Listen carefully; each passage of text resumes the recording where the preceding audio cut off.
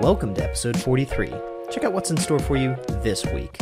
At some point, you just stop and be like, it's not enough. Yeah. Nothing I can do is enough to have remembered every little word that should have been where. So how to anyway? That's a whole other story. But like We'll get into the whole weeds situation. too quickly if we're left to ourselves. These are scissors. You put your fingers in them, and they cut things. Like, We are back, people, to the High Tech Podcast. Another week, another episode. More things to talk about. More technology. Never gets old. You're joined by myself, Josh Swartz, one of the hosts, and then also the great Will Illingworth the great. over there. He's got some facial hair now. So, the more facial hair, the more great you get. Okay, so just Isn't keep that how that going. works? I might be the best eventually. Yeah, just keep going. So, welcome back, everybody, to another episode. We got some great stuff planned this week, and we're still going. Season 2 going strong, tons of good stuff. I'm excited for what's to come. Just wait, you guys, in a couple episodes. There's going to be some cool stuff, some series within the season. It's like podcastception, Podception. a little bit. Podception? I don't know. I'm just excited, hopefully, to get through these next 5 episodes or whatever we've been working on, because we've been recording all over the place and my brain hurts. I'm tired of recording. We recorded episodes in the last week that won't air for 2 months, and I don't know what to do about it. We have no idea what's going on. If we seem slightly confused when some of these episodes, it's because Will and I kind of forget what time we're in.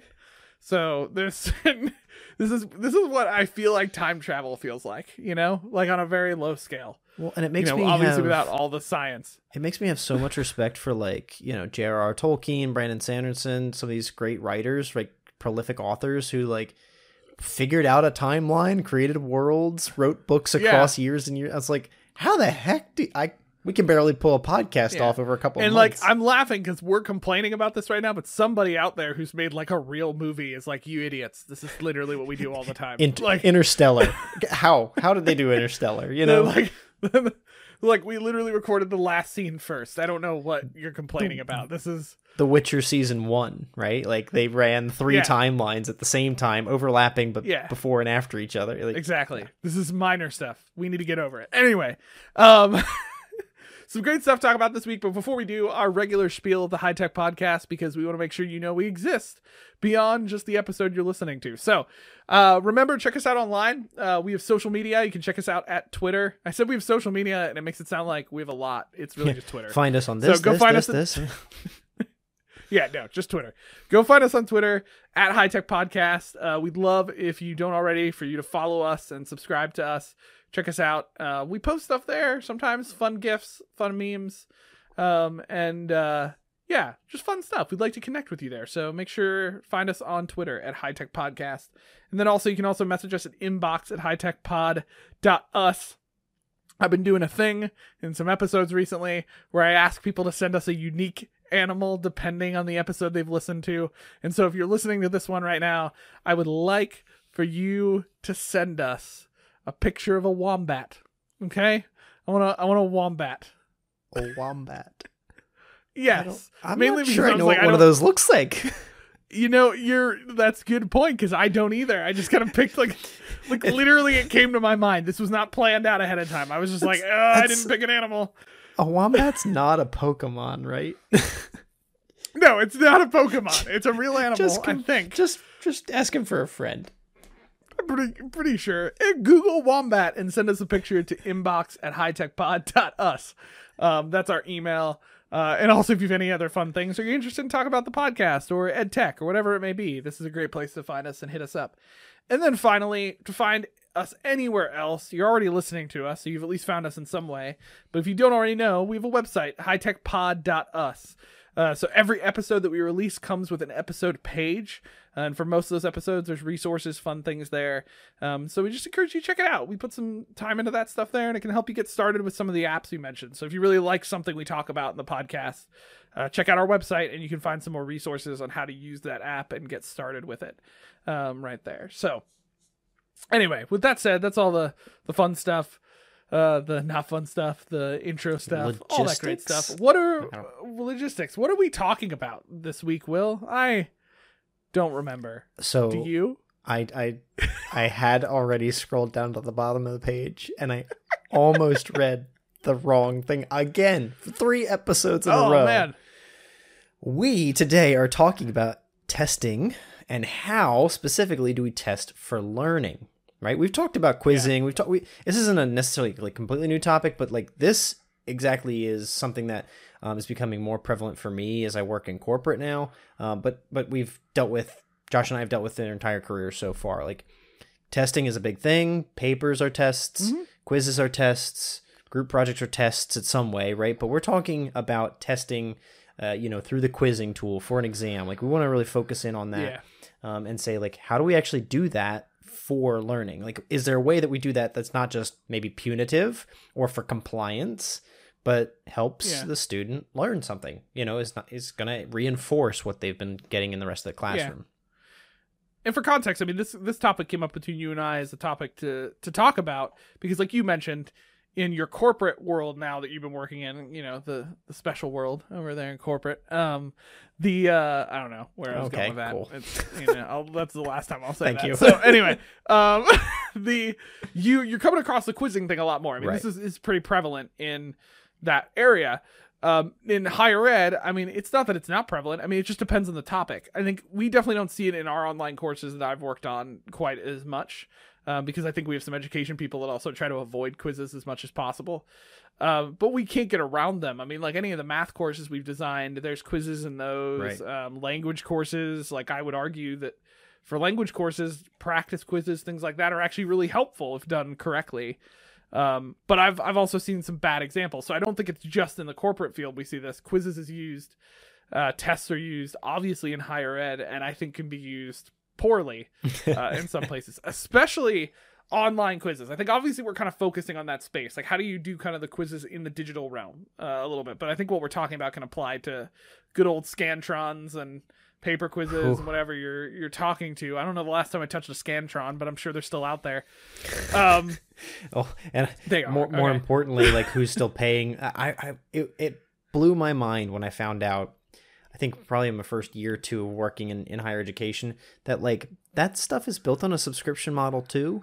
Like I always just thought like you bought a machine, you bought cards, end of the day, right? But like I get it, if an entire institution's using them, people would subscribe to a company, and so you would get like a bundle of Scantrons every month, and then somebody would come out and like fix your Scantron machine once a semester. Like it was like a scanner copier, and I'm like, today, like I could never in my mind fathom paying for that service. Oh yeah, I would never justify it anymore. I mean, like your LMSs come equipped with a lot of this stuff, but that's a whole nother topic. To the point of the quiz and test stuff, it's like how do we use this for learning? Because I'll be honest, I think the other piece of this conversation to keep in consideration is I made this joke, but I think in education especially, quizzes and tests get a bad rap sometimes. Like I feel like they're kind of treated like the lowball way of assessing, and like and they kind of get paired up there. They get paired up there with lecture, right? Like they get beat up. Yeah. Like lecture isn't in itself bad. Quizzes, tests are not in themselves bad. There's bad ways to do them. Just like PowerPoint, there's still people running around making PowerPoints like it's 1998. And I'm like, what are you talking about? There's always great way. That's not true. That can't be true. There's no bad way to do a PowerPoint. I love my word art. No. But yeah, to your point, I feel like they get grouped into that like that no space in education, right? And like I don't think they're always bad. I think it's just that like when it comes to professors or instructors, and even I've been in this category, we don't always know how to use them well. And I think that's why we want to talk about kind of like how to do that with learning. So all that background I think kind of jumps in. So I think we're just gonna, we're gonna give our thoughts. We're gonna bounce around because that's what we do at the High Tech Podcast. We have very, very loose outlines that would be barely called an outline. So we wrote one this week. But that's good. Yeah, we wrote one this week. I think the big thing that's coming out in your and I's conversations before the episode, Will, where like this concept of like compliance versus competency, right? So like, where I think our problem is a lot of times I feel like quizzes are used in a way of like punitive compliance, right? And so like, and that can take different forms. I've seen instructors who set up quizzes online where like the student just reports how much reading they've done down to the percentage. I've seen them where it's just, did you read it? Like, yes, no, like did that's you read the quiz. it? Yes or no? Like that's what the quiz has been used for. And it's like, okay, that's not assessing any competency. That's not assessing whether or not they actually read and understood what they read. Right. It's just assessing, did they read? And also, side note, and I talk about this with coworkers all the time, what student knows how to evaluate the percentage of reading they finished? Right. Like how do you do that? Okay, Do like they that's a actually whole have other to topic. take- But like just aside, yeah, like what would you do? You take the words or the paragraphs or the pages and you divide how many pages you read. But then at the same time, it's like we know what academic reading looks like. You don't always read every word on every page. Right. You focus in on the important stuff, especially when you have a ton of reading to do in a college program. Like, so anyway, that's a whole other story. But like, We'll get that into the whole weeds too situation, quickly if we're left to ourselves. that's what I've seen. And I've also seen that, I think, like the punitive things we've talked about, like to a certain extent, yes, like I want to quiz on terms and things that they know, and I want to make sure they understand them. But like, how do we, sometimes we set up our quizzes sometimes in ways that I feel like are just like, here, you have to know everything I've ever talked about, and I'm not going to tell you ahead of time what you're supposed to understand for the quiz. You're just supposed to guess. And then you're going to get this huge quiz that's worth, or final that's worth like your entire grade. Yeah. And let's see how you do. Like, you is that remember- really tested competency? Do you remember like I think if I say this, you'll know who I'm talking about. Probably the hardest exams I ever took at our alma mater. Oh, I know. Right? I know exactly where you're going with this. Do you remember studying for those? Like, you'd pull the study guide out, you'd look through everything, you'd write down your own notes, and at some point you just stop and be like, it's not enough. There's nothing I can do is enough to have remembered every little word that should have been where, and you know, like, I just think that kind of level of 100% of knowledge retention is it's such a high expectation that someone would get such minute details without any other structure, without any other scaffold to help you work on that content, right? I think, and to your point about language, right? I think language is such a good example of how it can work, because if you give folks a test on verb conjugations, or if you give folks a test on just vocabulary, right? Everything else you do in the course is using that vocabulary, is using that verb tense. Like, it's not like they're just using that alone. And then you get into one of these courses where, you know, it's a terminology dense or it's a fact dense course and an examination practice, but then those facts are not used in anything else. Like, where is this body of water? Where did that tribe go? How many people were a part of this battle? Those are interesting, great facts. But if you only tested on that in the exam, it's so much less useful than maybe tying that into a narrative understanding of the concept, or having the student create a story about it as well, where they put a fictional character into that same area or timeline of life and give them life, or go through an experience as that character. Like, there's rich ways to experience those same facts without it literally just being a list on the wall. Yeah. Well, and I think the other piece to this I have the problem with is and it's not just like, this isn't professors' faults. I think this is just a thing we've seen through education, especially in higher ed. Like, where like there's this existence of this idea where like, I need to have this giant final at the end that they prep for, but then, and I've seen a lot of people do this well. Like, even the people that I would criticize in other areas of this, I've seen them do stuff like they have a bunch of quizzes throughout the course that build up to the information within this final, which is good. Like, I like that. But then we still see some of the people who are like, okay, here's like the 2 tests you have the entire class, and then there's nothing else like building up to that. In my mind, if I'm going to use like quiz and exam tools, I think to do it in a way that's not just for compliance to what it is, or like a punitive kind of thing, or just like I've proven that you know all these things by the end type of thing, is actually done in more smaller intervals to help them retain things so that they can better then pull that in to show competency and bring together complexity. And again, it depends on what you're teaching on, right? If I'm teaching on a language course where like they really are memorizing a lot of terms and conjugations and how things work together, a lot of, I think, practice quizzes and things, they can help build that knowledge base over time, and then connecting that into stuff they have to do, like speaking and sentences and things like that, is helpful. And I think that helps kind of show competency. And the quizzes should be, in my mind, not used in a way to say, oh, you know this for sure, but actually like a way to say like, okay, we're going to help you have a practical way of seeing like progress to how you learn. Oh, Not necessarily yeah. like you need to prep unknowingly for weeks for these quizzes or tests. And then like, this is the day you either know you've gotten it or not. We know that's not how learning works. Like you don't just like memorize everything and then just know it. Yeah. Like it over time you learn and progressively retain things. So like that's, Well, quizzes should fit that model. Like we should be using them as a tool to do that, as benchmarks, but ways that are, I think, more helpful for students. it's no surprise, listeners, that Josh and I have a background in religion and theology. We both, have a certain flavor of that, and that's for our personal lives. Yeah. But we come out of that education space as well. So it's really interesting to me when we talk about like the impact of this quizzing, retention, learning practice, and then I think about like where in my life has it gone well, and I actually think that Friday mornings when I have breakfast with a couple of guys every Friday, and if we get talking about religion, philosophy, that's actually the hardest tests I've ever had in my life. Sitting there trying to answer questions for folks who might be 2 and 3 times my age about things that I've studied or about religion and stuff, stuff like that. And it's like, man, wait, do I have that fact right? Because I didn't keep all that information from the quizzes I took. That didn't sit with me. But the proof in that is having the ability, having the time to hold a conversation with someone else and teach them about it, help them come to some understanding on those subjects. That for me is a very rich example of how some of the lessons, some of the practices I went through in my undergrad really worked, really reinforced that information for me. Whereas if you ask me, how many people were involved in X war, I don't, it was on a test. It was on a test at one point, but I don't know the answer. And is it relevant? That's the point. Yeah, like what's relevant, and also, let's be honest, that large test at the end of the course, just because they got a good grade on it, does not mean they've retained and are going to remember. And what was the point? That they could have that Friday morning conversation and answer the questions, right? So I feel like there's some things where I did well and got good information, and I can answer questions for people.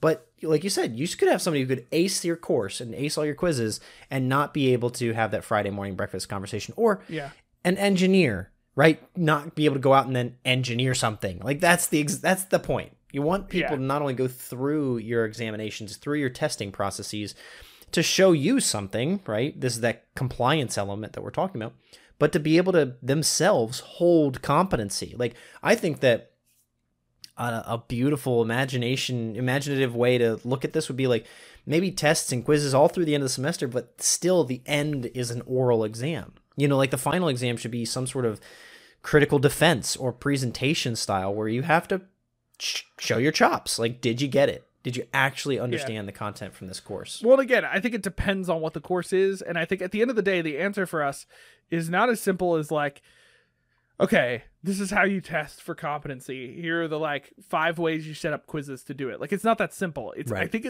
it's more of the question of, okay, what is the final goal? I know this sounds so crazy. What is the final goal of the course? What is the outcome? Okay. And then how can you leverage quizzing and this feature of being able to question-based assessment to build a knowledge that's necessary to get to something at the end that reaches that goal. So like, for instance, we've talked about our background in kind of religion, theology type of space of where we came out of in education. Like I could see like theology course building smaller quizzes to help students better understand the terms and what they mean, what that theological thought is, that builds slowly to more of like maybe, like you said, oral exam, or maybe like a quiz that has a more short essay responses towards the end, where you've got to be more using that terminology in expression of what you're talking about, an argumentative way, or whatever the goal is of the course. It varies on what you're looking at. But even like a history course, like, okay, if you want them to remember those names and places, why?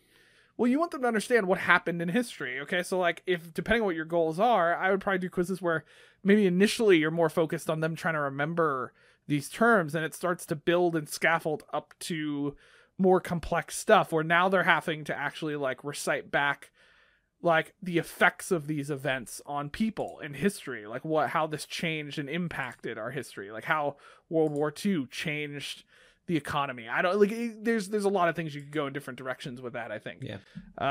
But at the end of the day, I think quizzes and tests should be seen as something building towards something, not a final death race to remembering everything that happened in the course. Because at the end of the day, I'm sorry, those super large finals you did at the end of the course, I'm not sure they helped me better remember what you talked about in the course. Even some of the crazier classes we've had where they were big finals, I'm not sure they really helped me deeply remember all the pieces. They gave me some of the groundwork that then when I wrote maybe more essays or looked more at the conversations in class, they helped me better understand. And I think that's okay to do stuff like that. Like, I liked the instructors who did quizzes that were to remember some of the topics based on what you read, like asking questions about the reading and how this would impact this before I came into class. So when I came into class, I was more prepped for the bigger conversation we were going to have. Right. Like, that type of stuff is helpful. But then I also remember quizzes that were like super lowball that basically asked the same 8 questions every time, and they were multiple choice, and I could answer them basically without actually reading and just looking up where things were. And should I have been doing that? Probably not. But you also left it easy for me to do it. Like, so this again, is where it's not, the goal of that assessment, though, Josh, is to like show compliance that you got to page 39 and show compliance that you got to page 52 and show that's where I think we tried to lead on the front with that comparison, compliance versus competency. We want folks to take quizzes to learn something, to become more competent. And so that's very easy to see in something like Duolingo and some of the language learning apps that are out there, because as you do more quiz questions, you move further in their progression theory. Like, you can't get to the end of a Duolingo course without answering every question. Yeah, like and it's going to take forever. And there's random questions, and it's auto generated. There's a lot of good content there. We may not be able to do that same scale in a single higher ed course, but I think that principle is the undercurrent of like a successful competency-based quizzing system. Lots of questions, frequently, all the time. You just need them to keep doing it. And when you have them do another assessment, for instance, like if they do a paper or if they have to do a project or if they have to create something, like you need to be using then those same keywords, terms, terminology, people as a part of those projects and assessments. Like if you do a whole thing on the different types of tanks from World War II, and that's the quizzes that they take from week to week, I know you'd like that.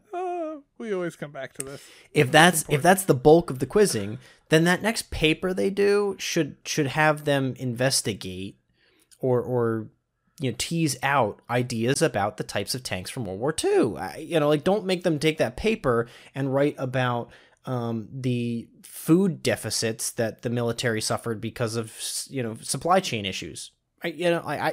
Yes, that's the same issue, but if you're teaching about tanks, I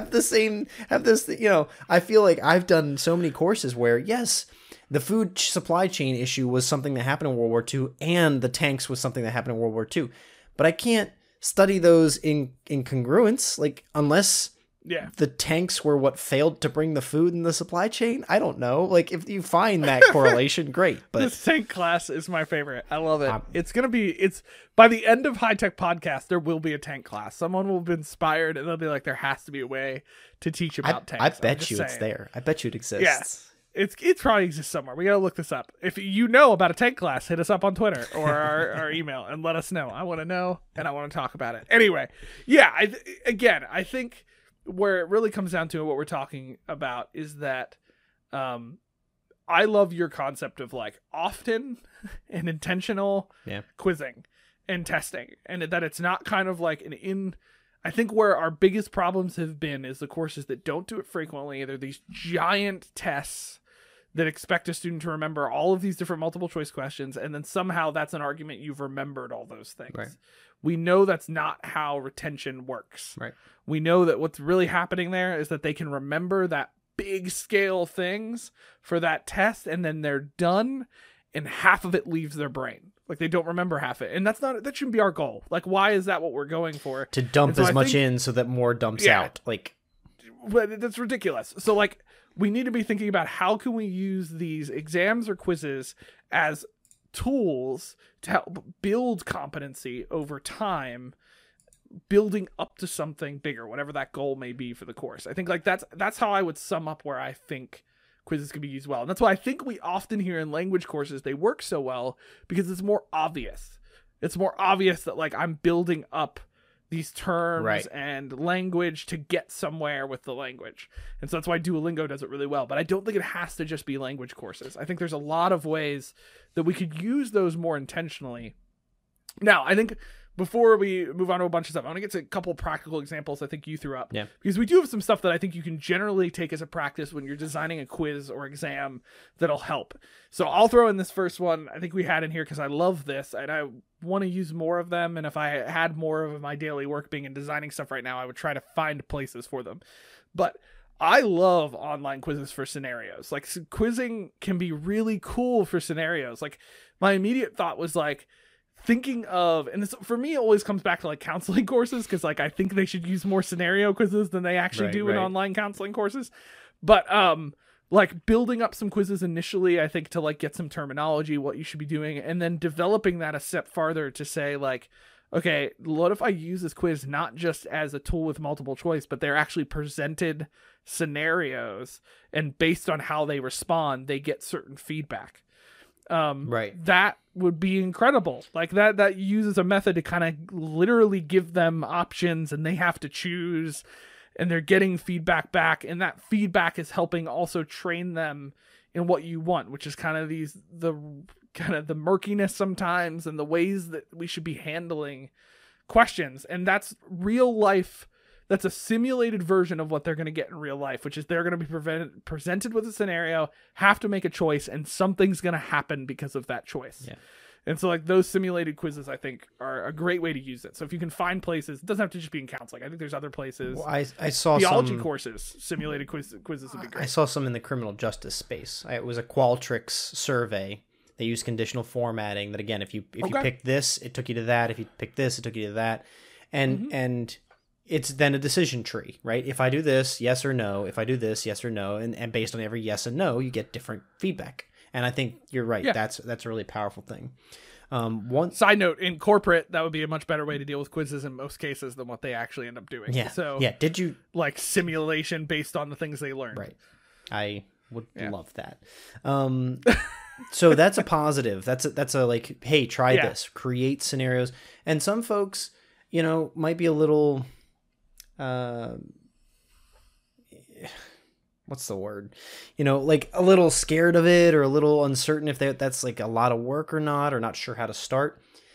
You can do it very linearly with just 10 questions, right? The thing being that you might not get as much like customization, but just do 10 question quiz, and based on each question they have to respond to smaller scenarios. They don't have to be one global scenario. It's great to have a big narrative like that, but each question can be its own scenario. I've answered hundreds of those in my education career. That's a positive suggestion.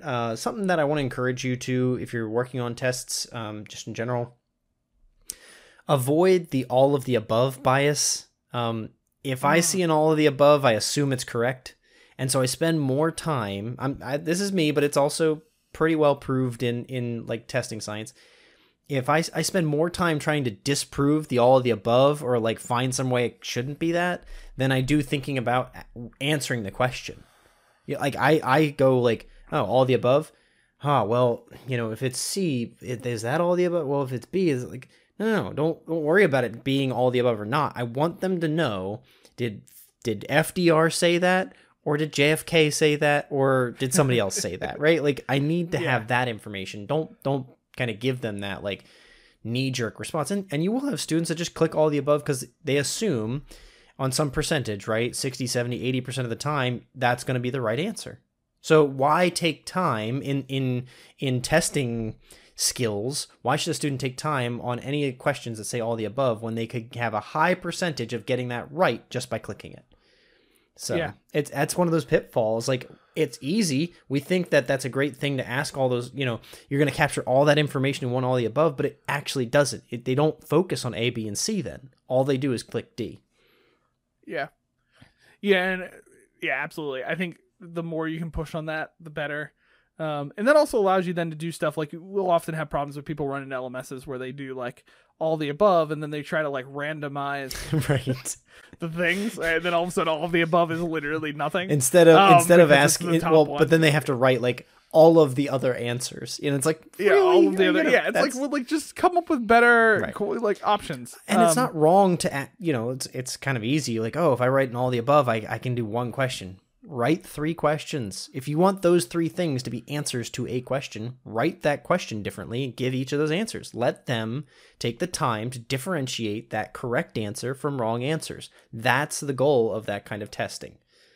Don't let them get by on chance and bias. That's not the goal. Yeah, and I think the only other thing I would add in my list on this before we move on to some other stuff is where you can provide feedback as much as possible. yeah. Like, this is often skipped over, but the world of online quizzing and online testing especially has opened a door for this, where you can provide instant feedback on multiple choice questions and true and false questions, and there's such a power to doing that because it allows for good stuff, like instant feedback for students to be able to understand why something wasn't right or wrong.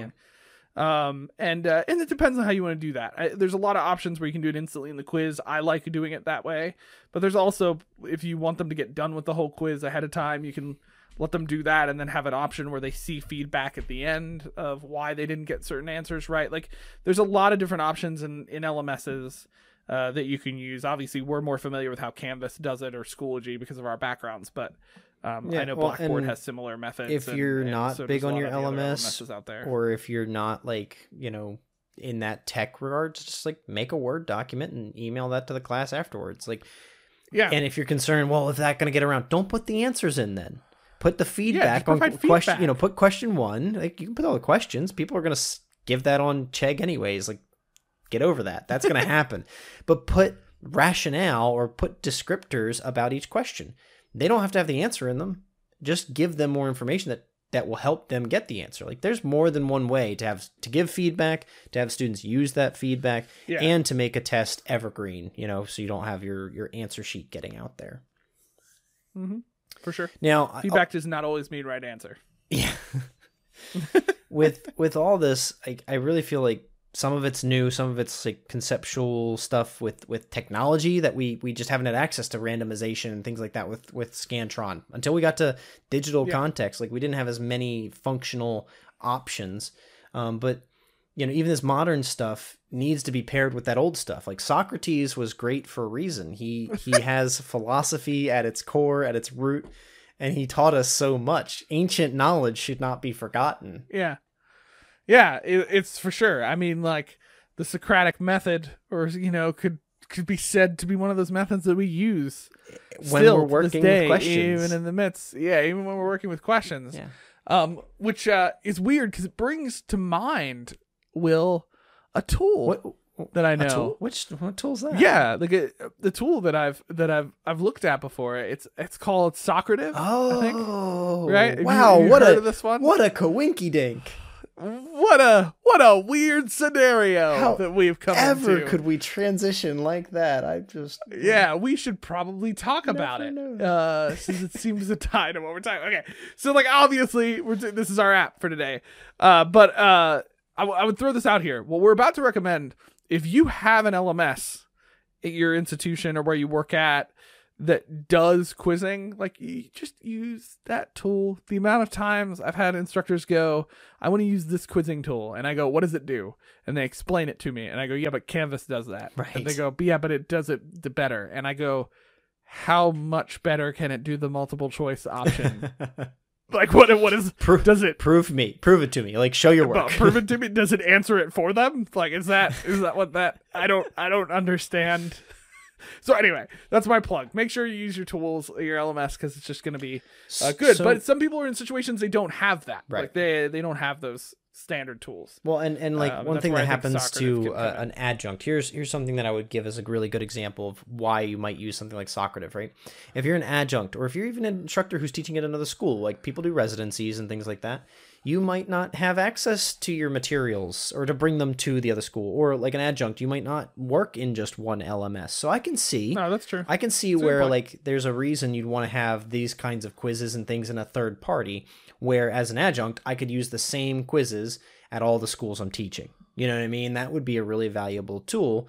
But also Socrative and a lot of these modern quizzing tools, like even some of the features in Nearpod, the ideas behind them now are just kind of get the students doing them outside of the classroom more frequently. So some of them gamify it, or they have fun music like Kahoot, if you consider that fun, whatever, you know, like it's stuff that's accessible to the student outside the classroom and gets them maybe on their phone to do it, or they have to do live reactions during class. Like I can see where this might pair alongside of an LMS exam or something like that. But I agree with Josh's sentiment. Like start with your LMS's quizzes, because it's a really good thing to just keep using for free. You don't have to pay something more or be worried about another technical barrier for your students.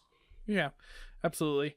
Now that said, Socrative is a great solution. I think we've thrown out other solutions that do that type of thing in a quizzing type of feature, but Socrative is kind of more of a formal, I think, quizzing tool. Right. This is the which one is why thing I would throw it this does. out if you're looking for a tool. So talk about Socrative just a little bit. So the features, it's not going to take too long to talk about them, because it's like it's a quiz. So they allow for. Now I don't know what the pro plans look like. I know there's a little bit more. So just like a note, Socrative is a freemium tool. So there's a free version. So Will and I are in that version right now. And in that free version, you get like, they call it a room, but it's basically like, I think it's the equivalent of like a class. Like you can put people into this and give quizzes to them. You get 50 students per room that you can put it into, and you can create up to 5 quizzes on it. So you can't create like a massive library in the free version. Now I will say some of this is, you can export stuff as PDFs out of here when you create stuff. Right. And You like could that, you could import, export, and make it work. Yes. But anyway, so you can create quizzes in there, and in the free version, you get real basic. I mean, you can basically make multiple choice, true and false, and like short answer. Which I would argue for most quizzes, you can get the work done with those 3 options. Yeah. Like that's the majority of what people have used in courses I've helped design and worked on and seen. So that gives you a lot. Now in the paid versions, then they do have deals. Now this is where the tools, it's definitely a freemium tool. You can get pro for as a K-12 teacher for like $90 a year. If you're in higher ed, like those that we're mostly talking to, the pro is like a higher ed and a corporate. They kind of put those two together because obviously we're so the same. But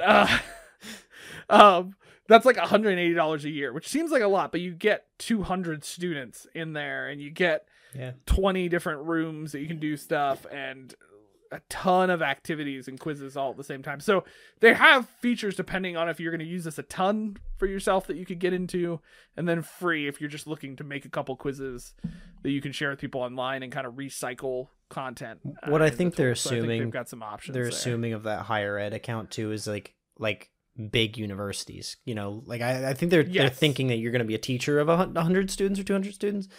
I bet you if you got on chat and explained like, hey, I have a class of 45 students, I just need more features, like I would go ask for a cheaper account. You know what I mean? Like I don't know if they would or they wouldn't, but it's worth saying like, hey, I don't teach 200 students. I don't have, 6 classes, but I want more. I bet you they could find something in the middle there, because I've asked companies before for cheaper or easier, smaller accounts or limited accounts, and they want your money. At the end of the day, they're going to try and get your money one way or the other. Yeah, there's ways to figure it out. But either way, with the free version, you can create quizzes with multiple choice, short answer, and true and false questions. And you can share those through a URL with your students, and then they can take those quizzes. So it's fairly easy to do. And I think that's why I like Socrative. It's a pretty... honestly, it's a pretty easy tool to use. Like we've been in here for just a little bit creating some stuff, and it's not that difficult to build some stuff out in Socrative. And what I like about Socrative, while it's freemium, it's been around forever. I mean, the tool's been in this world for a good bit. Yeah. So I'm not like concerned about sketchiness and stuff like that. And they work a lot with K-12, so they take into consideration like FERPA and grading concerns. So like the tool is pretty solid in that respect.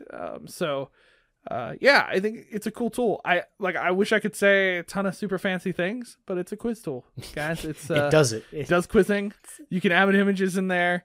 It's pretty simple. It's not too crazy. I think if you're looking to get started with something and you don't have access to something already, this is a good tool to try mess around with creating some digital quiz content. To sum up this conversation, these are scissors. You put your fingers in them and they cut things. Like that's this is not Socrative. It's not like some of our other fancy tools where we have to really describe it. Things. It's a quiz. It quizzes things. That's what it does. Yeah, but I will say what I like about it too, just a note, is that anytime I'm looking for a quiz tool alternative to what we have, I want to have feedback options, and I think that's Socrative does. So you do have options for providing feedback based on answers. Right. So that was my only other plug. Yeah, it's a scissors with a good handle.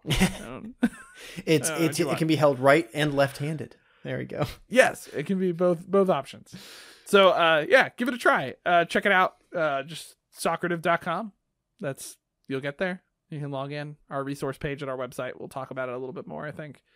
That's all I got. Love it. I really don't have much more to add to that conversation. Love it. Well, hey, hope give us some feedback too. Hit us up in inbox at hightechpod.us or at High Tech Podcast if you've used it, if you have insights on it, if you have other recommendations or reviews or templates, anything that would be good for the community. We want to make sure we're sharing that. Next episode 44. We are hosting our second guest of season 2. We're very excited for this conversation. It's going to be on VR for education. And we're going to talk about the app Sync Sketch with a good friend of ours, Chris Morris. So we really hope you tune in. We had a lot of fun with this one. And just like future think, like VR for education. Yeah. What? I feel like I've traveled in time in that episode. I'm excited for that conversation. Like high tech really got high tech. We got really techie. We went there finally. Conversation. We went there. Which is perfect. This is no quiz tool, folks. This is VR. This episode is how to use scissors, and that episode is what are lasers. This is how to use lightsabers. Yes. Like that's yes. Put it in context. I love it. Until that episode, make sure you find us at hightechpod.us. Share us with friends there. Look at our episodes, past episodes. All of our content there is available to help you get started with any of the apps and things that we've talked about over the year now. Really appreciate it. But until our next episode, see ya. See ya.